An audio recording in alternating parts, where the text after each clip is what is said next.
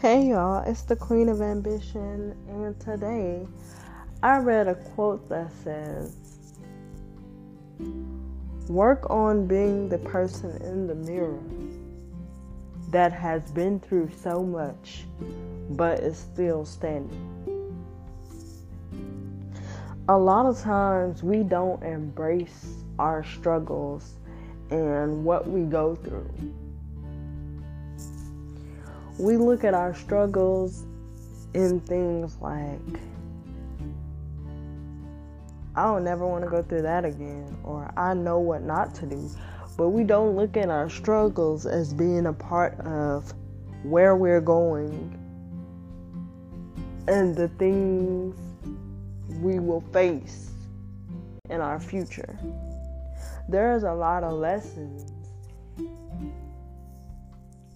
in embracing all the troubles and mountains you had to climb to get to where you're going. A lot of time, those troubles and those mountains you had to climb taught you a lot of strategies to help you when you come up. Today, I just want to say, stop beating yourself up from things that happened in the past. Stop saying, I'm this person, I'm never gonna change, this is just how I am. Stop using that terminology and say, I'm gonna take this lesson and turn it into a blessing.